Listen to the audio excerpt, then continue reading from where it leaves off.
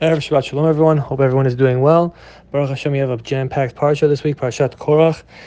In this week's parsha, it says, "Vayikalu al Moshe ve'al Aaron, vayamru alehem Rav lachem, ki kol ha'eda kulam kedoshim, uvetocham Hashem, umadua tidnasu al kal Hashem." The English translation of this is, "And they gathered against Moshe and against Aaron." They is referring to Korach as well as Datan and Aviram and the 250 men.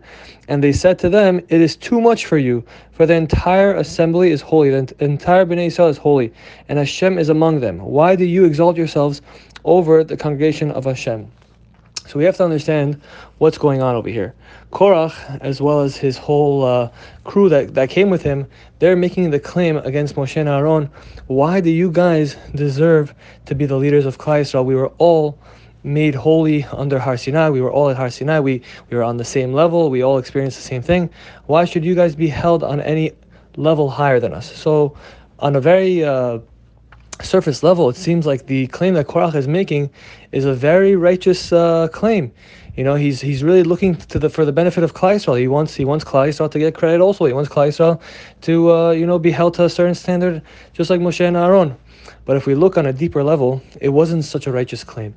Why was he making this righteous claim? He was making this righteous claim right after Hashem transferred the priesthood, the Kohanut, to Bnei Aaron.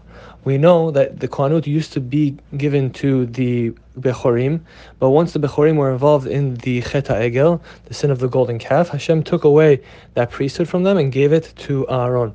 So, and Korach himself was a Bechor, so he wanted to be a Kohen. So we see that he really, the intentions that we originally thought were so righteous weren't so righteous after all. He was really looking for his own benefit, to overthrow Moshe and Aaron and to try to claim more fame.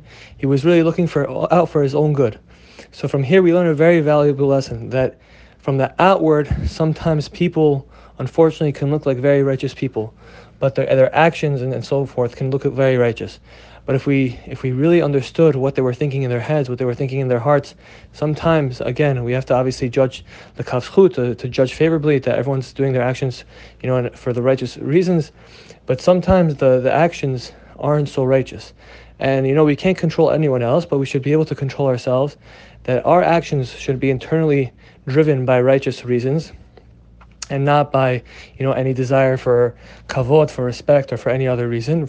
And there was once a story, a very valuable story that really brings out this point, that there was one time a man who saved thousands of Jews in the Holocaust went to speak in one of these yeshivas. I believe it was a Satmar yeshiva, and the man, he was obviously a very righteous man, but on the outward he didn't look like such a righteous man. He didn't fit into the system that the Hasidim have.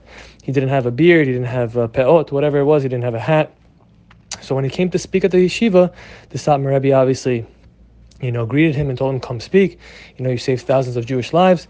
And after the man left, the students went to the Satmar Rebbe and asked the Satmar Rebbe, "How can you let such a man speak? Look at him. He's not even dressed appropriately like a Jew or whatever, like someone righteous should be dressed.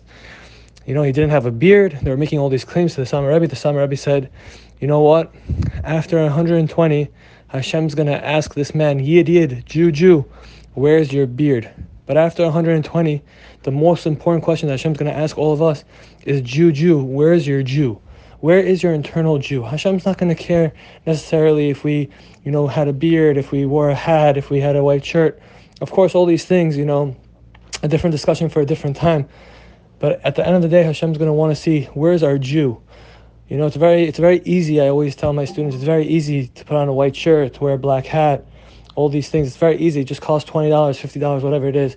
But to change one of your midot, like I believe Rav Yisrael San says, it's harder to finish Shas. It's harder to change one midah than to finish all of Shas. So if Shas takes 7.5 years to finish, if you do a daf yomi, that means that it could take 7.5 years for a person to change just one midah, just to show how hard it is to change a person's internal midot.